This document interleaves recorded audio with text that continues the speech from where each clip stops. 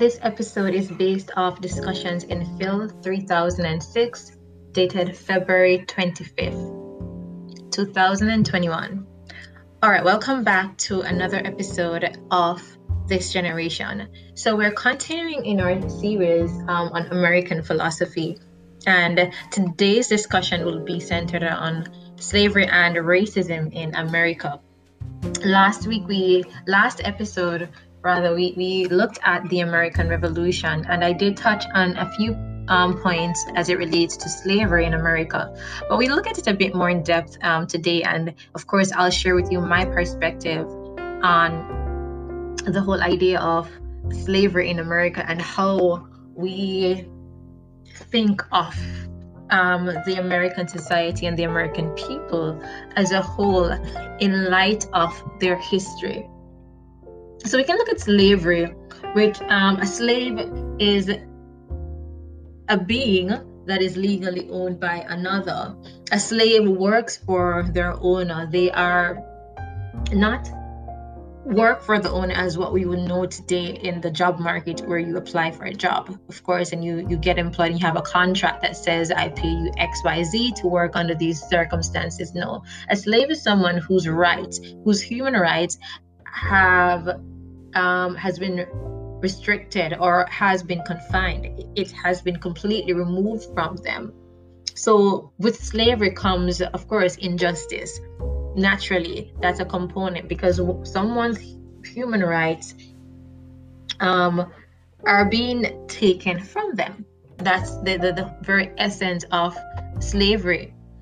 In America, we have a historical period, or a lengthy period of how many years slaves were slavery, how long slavery continued in America. But we won't look at that too much today.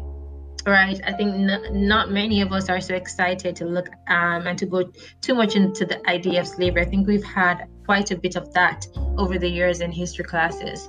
But what we want to look at today is the idea that slavery as a concept and how that, or what that meant to the American history. And we want to look at how that same concept, how it functions within society today, if it's just theoretically or abstractly present, or if it is present in concrete terms.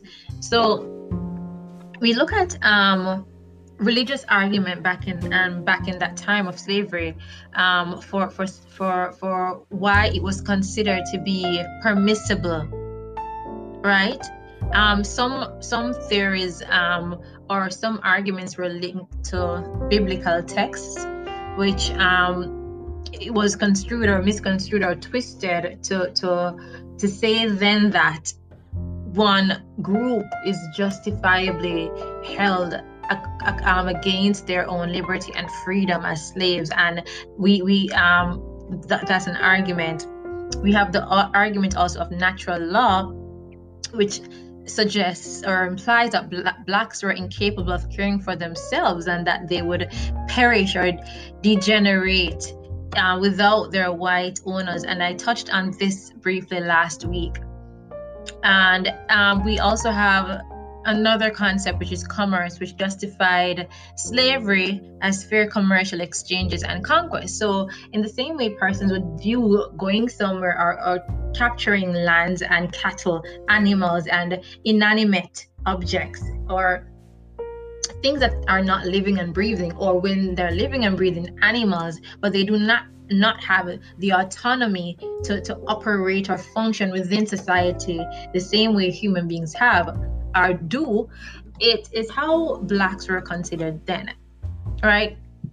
Now my whole view on slavery and racism in America is, I think on the top of most persons' lips, is when you look at the 2020 and 2021 America, what's happening there. I think many persons would struggle to come to terms with what we consider of the abolition of slavery and various concepts of our people are blacks free. Now, my idea on this concept, or if blacks are free, I would definitely argue yes, because blacks in America, they do have autonomy, right? Are there some injustices? Are there some prejudices? Are there inequities, inequalities? Without a doubt, there are. But I would not stray to the far. This is a very polarized conversation, I believe, because there are people who would argue in America, for instance, the Democrats would say no, blacks are still in shackles. They're in mental shackles and physical shackles and restraints by white supremacists. Whereas the Republicans would argue that no, blacks are free. Blacks have equal rights. They have been given the same privileges and the equities across the board, but they're just perhaps complaining. And I would say my personal view lands somewhere in the middle, where I do see that there are discrepancies in how the law at times may treat different groups within America.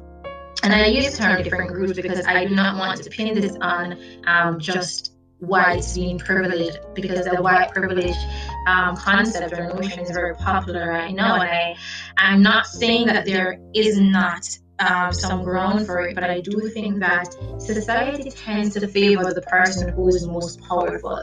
And the reason society, or many societies where blacks are minorities, or any minority group for that matter, may not favor the minority group, because the minority groups are typically not the ones who hold the power.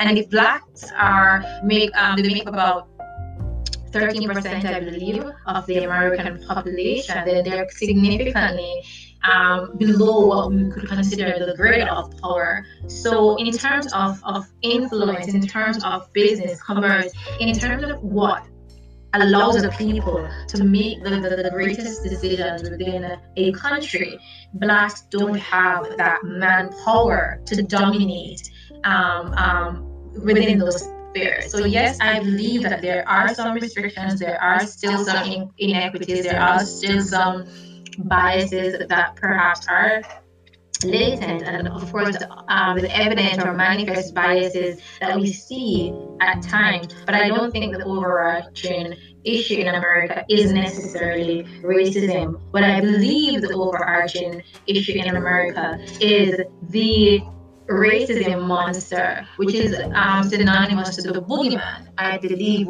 because the argument or the narrative is that America is racist, I think this cripples blacks from, I believe, functioning to their fullest potential or truest potential. And I believe it allows or empowers other groups also to view, instead of viewing blacks as equal, but they view blacks somewhat as crippled because of the perpetuating or pervasive narrative of the white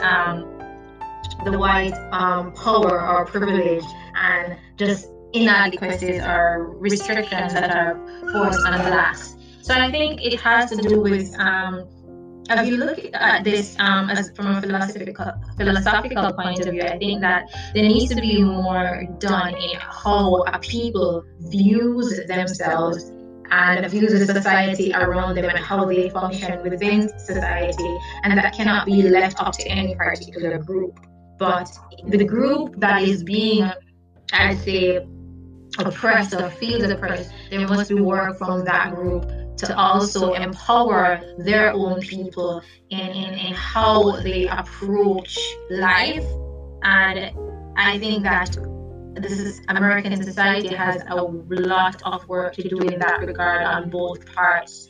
So that's my take on it. This episode is a bit more lengthy than typical, but I hope I did not ramble too much. I typically don't structure these conversations. Well, I structure them, but I don't work from a script, because I want it to be authentic and I want to say what I think and I feel, and not to be restricted to writing what I think may sound well. So I hope this resonates with someone, and thank you so much again as always for joining me, and we will catch up on our next episode. As always, let's use knowledge to better this generation.